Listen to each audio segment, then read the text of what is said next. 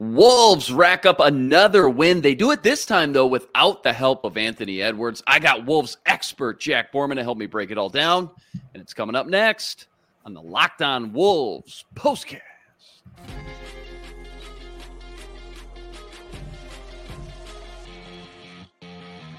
You are Locked On Wolves POSTCAST, part of Locked On Minnesota on the Locked On Podcast Network. Your team every day.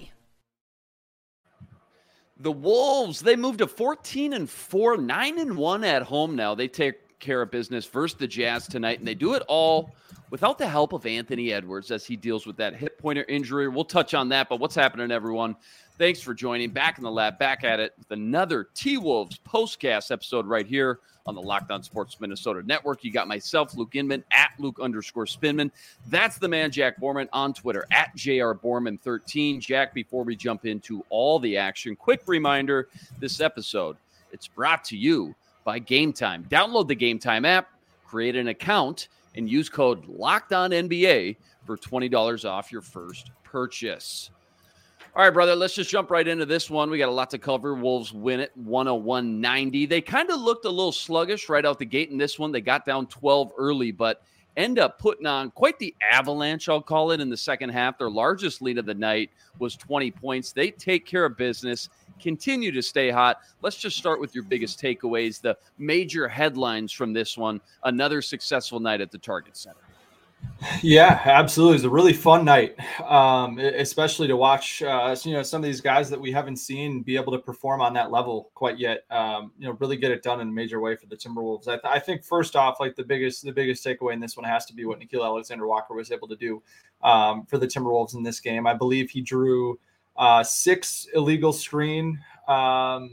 That's a great stat. By my count, I could be off by one there if there was one in the fourth quarter that I missed.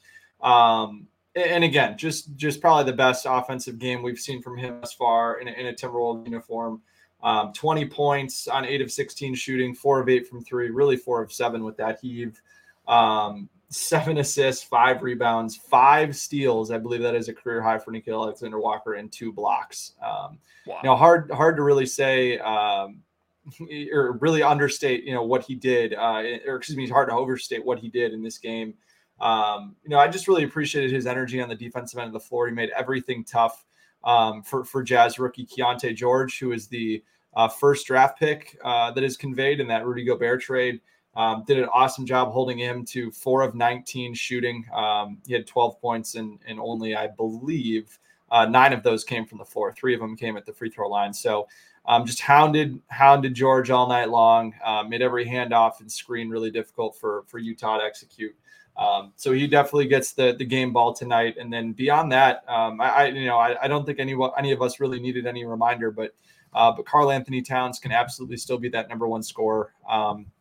Even on nights when Anthony Edwards is playing, just a really efficient game from him. I think that, some people might have wondered what the efficiency from Karl would look like with him getting more shots, but he's proven time and again that he can scale his game up or down, however this team needs, and still find ways to be extremely efficient. He had 32 points on 22 shots, was 4 of 7 from 3, 4 of 5 from the free throw line. And also had 11 rebounds, 4 assists, 2 steals, and a block. I understand that the Jazz are missing guys, and he's going up against a smaller guy in John Collins, but still an awfully impressive performance from him and exactly what the Timberwolves needed. When they didn't have Anthony Edwards, they had a very clear plan of getting him the ball and going right at John Collins, and he bullied John Collins a couple weeks ago at Target Center as well. So nice to be able to see him stack a couple of good performances here against a really poor Jazz team that is certainly rebuilding and obviously was missing, its best player and one of the truly best players in the league in Lauri Markkanen, which was a big loss for them. And not having Jordan Clarkson, another big offensive engine, was key for them. But yeah, still just overall another game that, you're just really thrilled that the Timberwolves were able to grab firm control this one and never really let go. And again, just take care of business against a team that is certainly inferior to them. Yeah, well said. And you're right, man. John Collins, you could just see it. You don't need to know a ton of basketball to sit down and watch tonight. John Collins, no match tonight, physically down low tonight versus Cat. And I think when one stud goes down like Ant, I think it's easy to say, okay, well, it's time for a big Rudy game. That it doesn't always work like that. It's not always that simple, but Cat, like you mentioned, just showed out tonight. It was nice to see. How nice was it to see him put up a game like this, I guess? And also, what does it do for the psyche, the confidence to win a game in the way they did without your best player, even if it is, like you mentioned, versus a below 500 team? Yeah, I think for Karl, it's just, probably really nice for him just to be able to remind his teammates too, that like, hey, I know Ant's a great scorer and is our number one guy that we look to get going offensively, but like I can still do this too.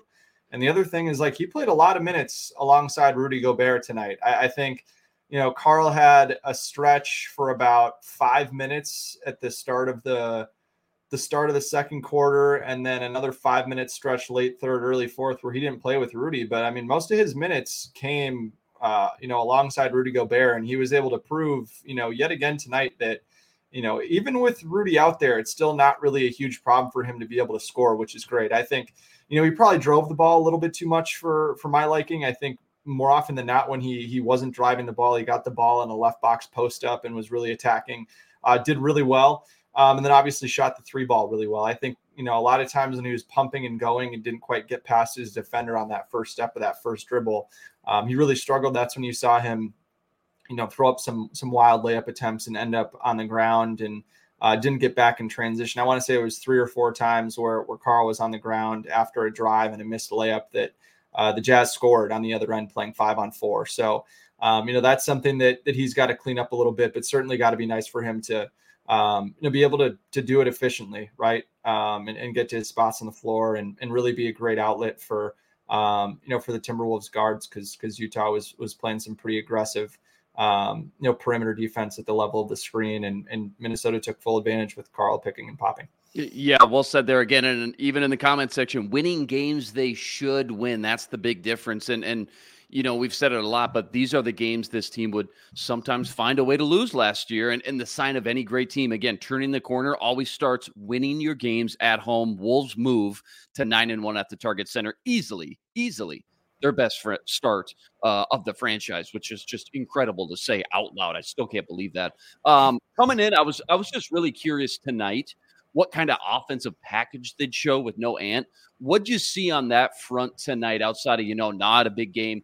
Cat had a big game while Ant's still dealing with that hip injury, because we've talked about how the Wolves need a third scorer on this show. You and I have had that conversation.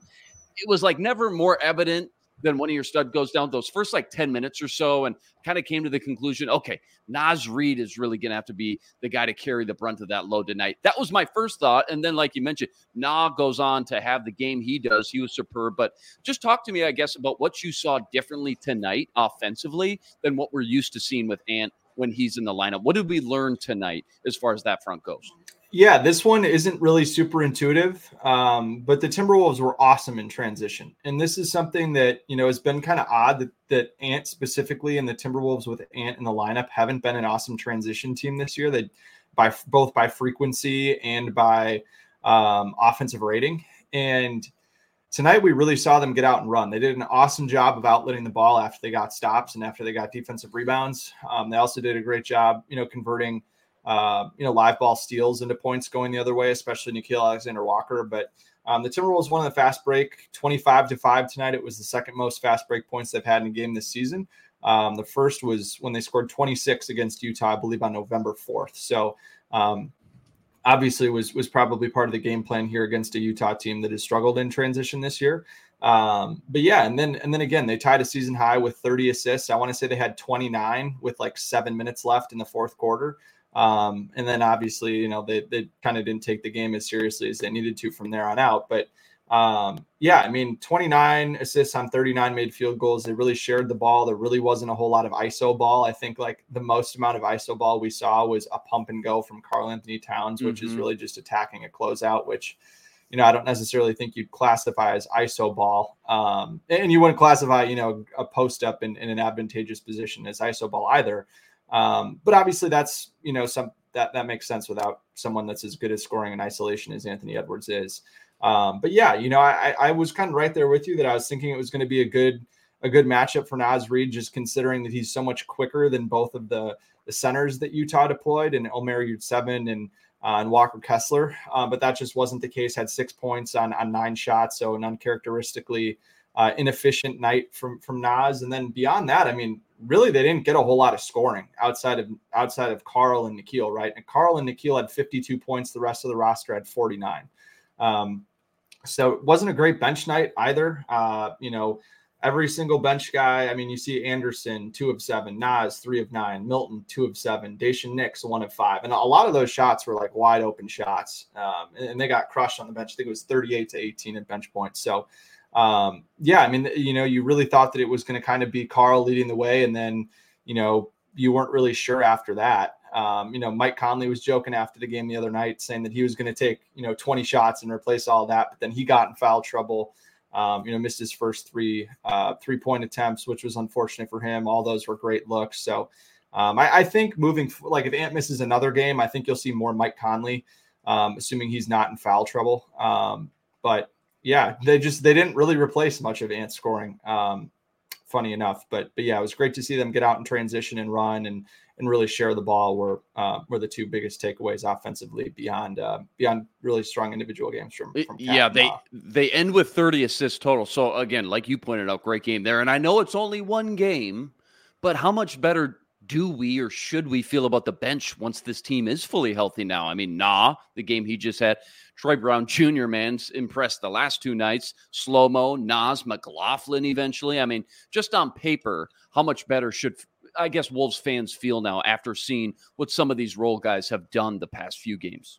Yeah, and I actually just saw a stat correction come in. So the Timberwolves had 29 assists, not 30. So 29 assists on 39 made shots. But yeah, I think you got to feel pretty good about the bench depth right now and some of the scoring they could get, especially Troy Brown Jr., right? I think he's probably the most consistent scoring threat that you could get outside of Naz Reid, I'd think, off the bench. I think Nickeil, really waxes and wanes with his scoring confidence, and kind of certain matchups, I think, are more conducive to him scoring more. Whereas I think, Troy Brown Jr. should always try to get up 4 or 5 corner threes a day, corner slot threes a game. And he's a guy that can attack closeouts and get to the rim, and is probably a more bankable bet to score 10 plus points consistently than Nickeil Alexander-Walker. But the good news is, like, when you have 4 guys coming off the bench, when this team is fully healthy, if you get 2 of them to get to that double digit mark every night, I think that'd be awesome. Right. And so that kind of gives, all those guys some margin for error, which again is just another great, I guess, luxury that you can have when you've got a really deep bench, and that, the pressure isn't quite on all those guys as much as it would be if, they had 7 really good players and then everyone else was kind of a wild card. But they really do have 9 really solid guys at this point that you've got to feel good about, which is, something very few teams in the NBA can say, which is obviously a great thing and bodes well for this team moving forward, especially on nights when Ant may not have it going, or Karl may not have it going, or, one or both of those guys may be out due to, injury or rest or whatever the case may be. Yeah, Dacian Nix got a little run. I want to pick your brain about him after an ad here, but last one on the offense real quick. They said it on the broadcast, so it got my wheels turning. It'd just be interesting, kind of fun to see the big boys, Rudy, Cat, and Naz, all on the court at the same time. Could that happen? Is it not a good idea? If not, why? Explain that one to me. Yeah, it's something that I think Chris Finch is going to be willing to do. So when Chris Finch coached overseas before he came to the NBA and the G League, coaching in, all these different places, a lot of his best players were 2 or 3 big men. And so he's more than experienced with those types of lineups and how to try to, create an offensive system that can work with those players out there. And the good news is that you have guys like Naz and Karl who can both really shoot the 3 and play off of each other and coexist pretty peacefully offensively. But yeah, I think you'd see it in a matchup where a team is going smaller but isn't super quick, like against a Golden State. I think that would be an interesting matchup. I think you could see it against a team like Memphis next week. Hell, you could even see it against a team like Charlotte coming up here, where you might not. You're probably not going to have LaMelo Ball, and so some of those more of those rotation players are going to be bigger, slower guys that you want to try to match up with more physically and get inside and really pound the paint. So I think that obviously the downside of it is just the defense. Like if you're going up against a team that's got some quick guys on the floor, you're probably just going to get beat to the rim, or beat running around screens with shooters. We've seen that happen with Karl a few times at the 4. So that could certainly happen. But yeah, I think the pros are just, you'd really hope that you'd be able to crash the offensive glass and create second chances. And the Wolves did an awesome job of that, with 2 bigs on the floor tonight. And so, the hope is just to be able to get into the rim or get into the paint, score in there, and then, and then just really physically impose their will defensively and use that length to really bother a team that may not have, quick guys on the floor. Well said. I got a few more for you on this one, but first, a quick word from our sponsors over at Game Time. Quick reminder, this episode is brought to you by Game Time, because you should never have to worry when buying tickets to any big event. That's why Game Time, it's the fastest and easiest way to buy tickets to any local event, concerts, comedy shows, sporting events, even Broadway theater, and with killer last-minute deals, all-in prices, views from the seat, and their best price guarantee. Game Time takes the guesswork out of buying tickets. Personally, for me, I love that view from the seat feature they offer, so I can get a real look and accurate visual on where my seats are going to be, so I know exactly what to expect before spending all that money. And with their all-in prices, Game Time shows you exactly how much you're spending with no hidden fees. It's time to take the guesswork out of buying tickets with Game Time. Download the Game Time app and see for yourself just how easy it is. Create an account. Use code LOCKEDONNBA for $20 off your first purchase. Again, just create any new account, redeem your code LOCKEDONNBA for $20 off your first purchase. Download Game Time today. Last minute tickets, lowest prices, guaranteed. Game Time, terms apply. Just curious on this one. Coming in, Utah last in the league in turnovers. Wolves 25th in the league in turnovers. Not that much better. Tonight, kind of more the same, 21-12. Jazz finished with 20 points off turnovers in this one. Without me looking up every individual stat, I guess, who's been at fault for the Wolves I'm talking about, knowing that they rank 25th in the league. Just what's your 2 cents, I guess, on the turnover struggles for the Wolves thus far? Yeah, I think it's mostly been when guys like Anthony Edwards and Karl Anthony Towns and Naz Reid try to dribble too much in heavily congested areas on the floor against a defense that's really packing the paint. So that's obviously a problem. And I think, and the Timberwolves just don't really move the ball or don't really, do much with the possession. Then it gets late clock and you're just kind of throwing the ball around. I think that happens too, as well. And I think really, they've eliminated a lot of the careless pass turnovers. I think sometimes you saw a few of them tonight when they were up big and weren't just taking things quite as seriously, but they had some really big problems with outletting the basketball early in the season, particularly Karl, and he threw a ton of great outlet passes tonight, which was a good sign. So I think it's really just, trying to pass out of, kind of like a stack box, right? Like if a running back can avoid, if a quarterback sees 8 in a box and feels good that it's a run blitz, you try to audible out of that to some type of quick pass to the outside or something like that.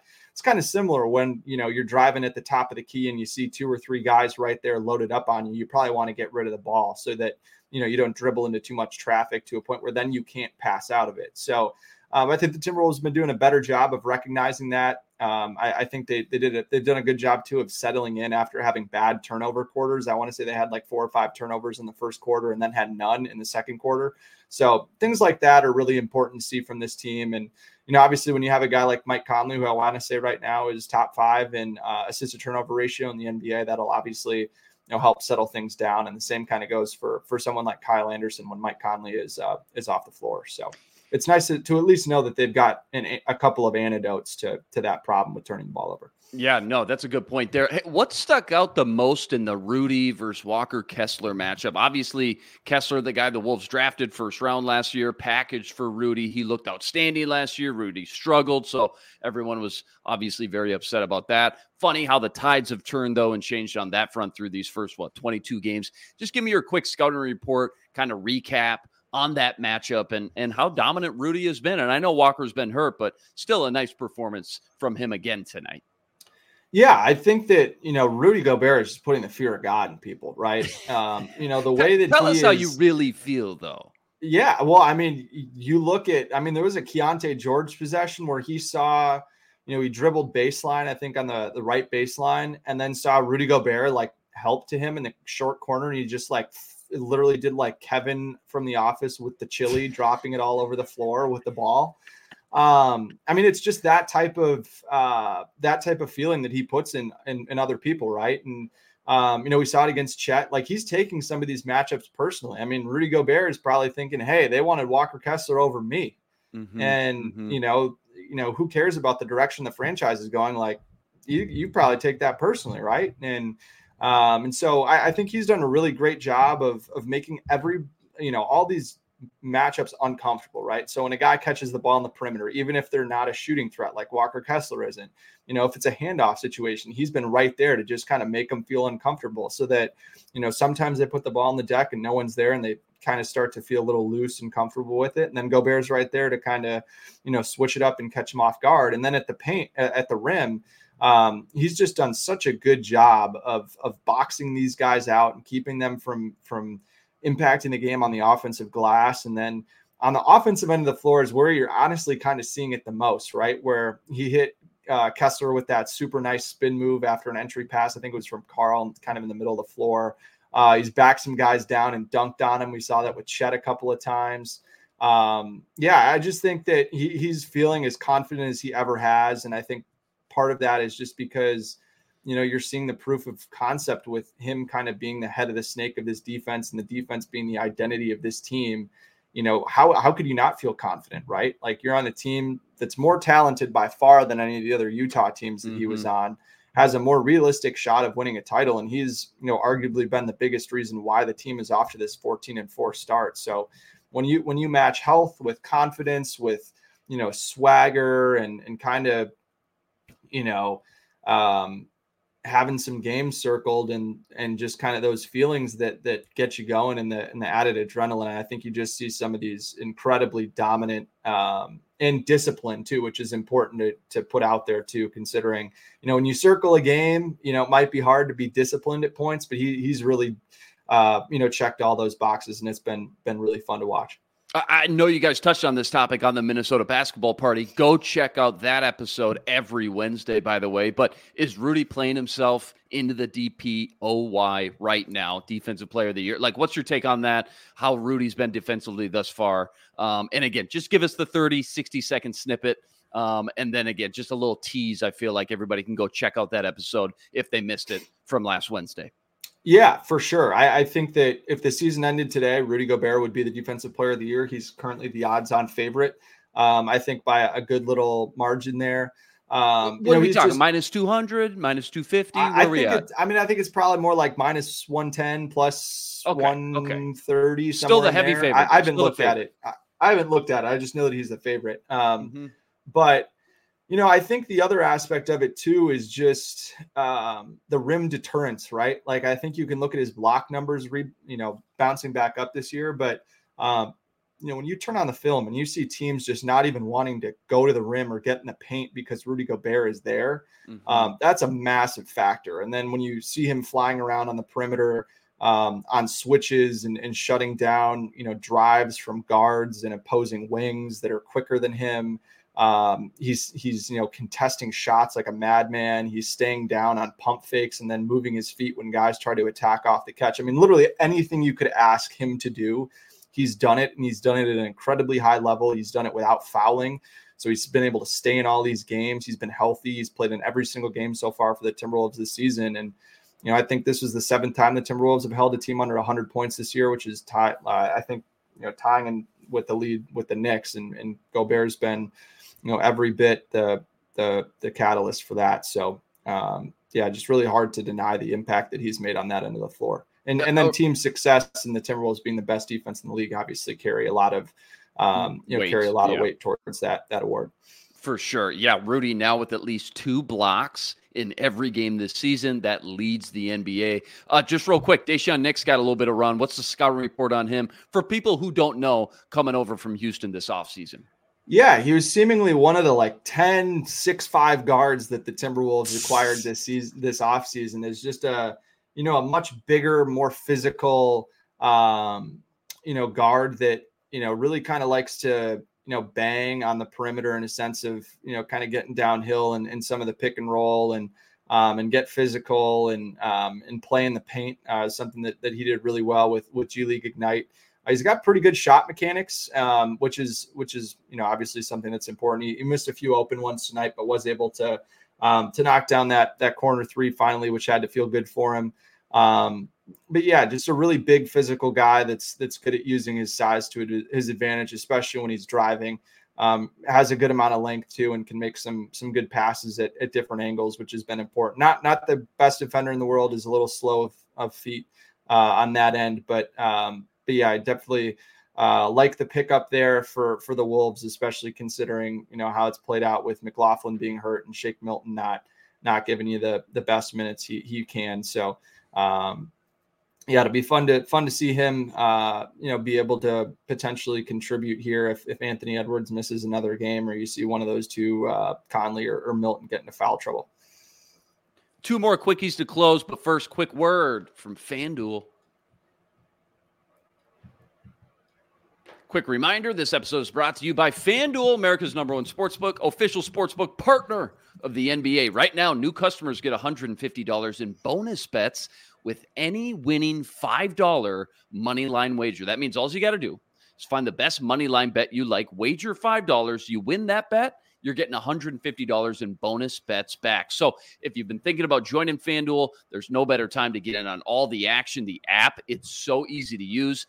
And they got everything you need. Money lines, parlays, prop bets, you name it. FanDuel's got it. They got everything you need to bet on the entire NBA season. And again, it's by far the easiest and simplest betting app to use.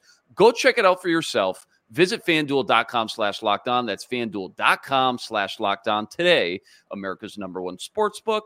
FanDuel, official partner of the NBA.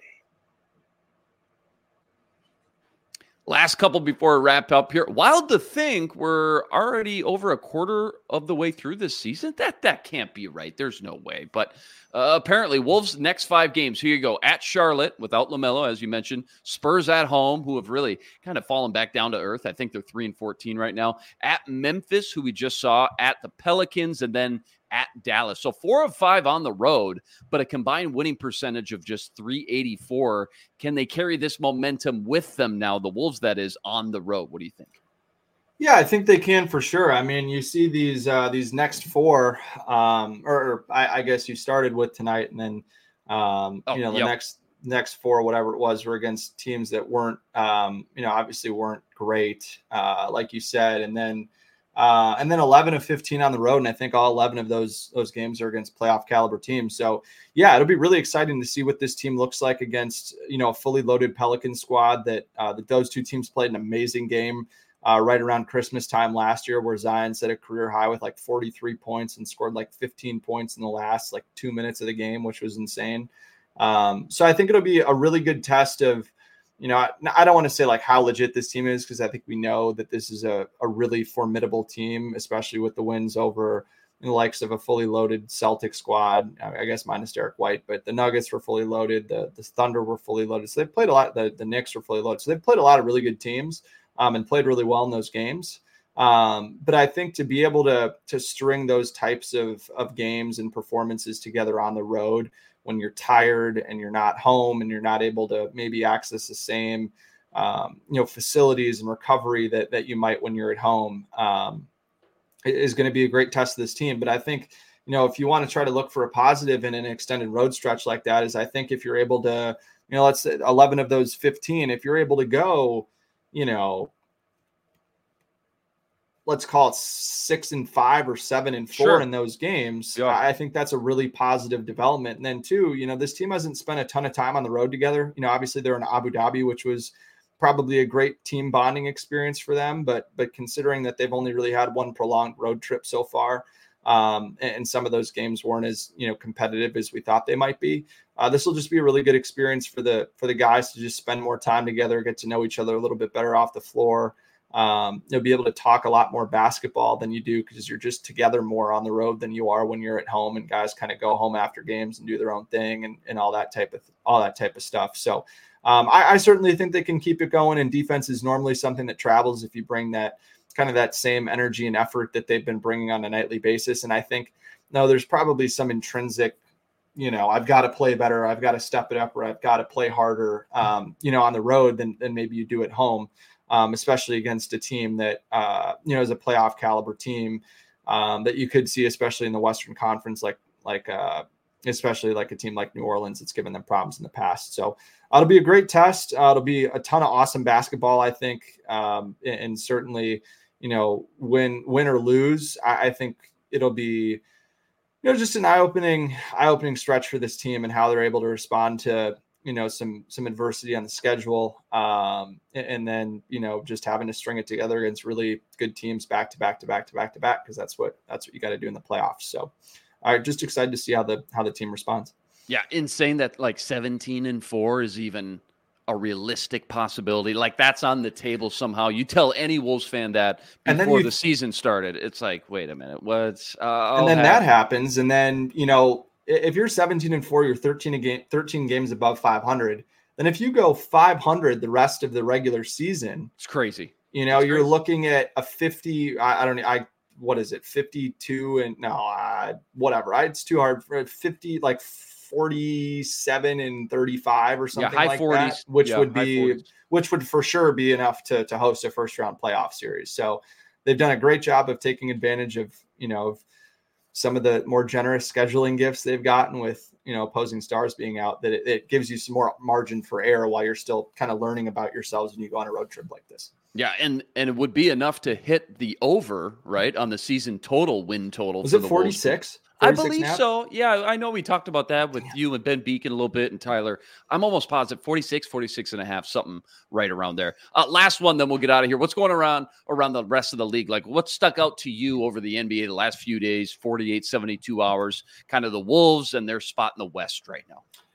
Yeah, I think that, the way Denver's been able to stay afloat without Jamal Murray has been really impressive. Just considering that I wasn't super bullish on their depth. I was more bearish there. And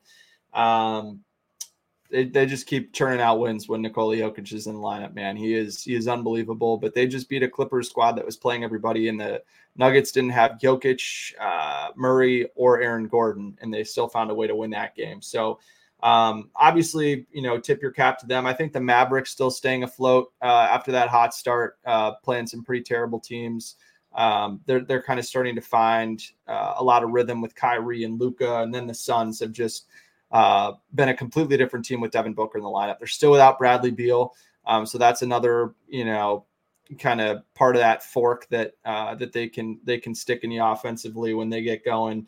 So Booker, I think, is probably at this point the second best player in the Western Conference right now, which is incredible to say. And then the Kings have just been a super fun team right there behind them in the 6th spot. And then after that, I think we're kind of seeing the Rockets come back down to earth a little bit. We're seeing the Warriors just in a complete free fall that it has everyone just, going to DEFCON 1 or DEFCON 5, whatever the most serious one is. Whatever the worst one is. Yeah. And so that's been crazy to see. But yeah, I think the teams the Wolves are really going to have to watch out for are the Pelicans and the Suns. And because and the Kings too. I think, those three teams are the ones that are going to give the Wolves the most problems if they see them in a playoff series, just with how much speed and quickness and force all those teams play with, and how they can really spread you out and shoot the ball from all over the floor. So it'll be really fun to kind of see more of this conference take shape, I think, as every team kind of has some opportunities to have, a really easy part of their schedule, a really tough part of their schedule. And then also work out some of the injuries that they've had. Like the Pelicans have been super injured to this point. The Suns have been pretty injured to this point. So it'll be interesting to kind of see what all those teams look like when they're kind of fully constituted and get a little bit of a runway to find a rhythm and start to figure out, who they're going to be as teams for the, majority of the season and down the stretch into the playoffs. Yeah, well said. Well done tonight, as always. Always love talking Wolves with you.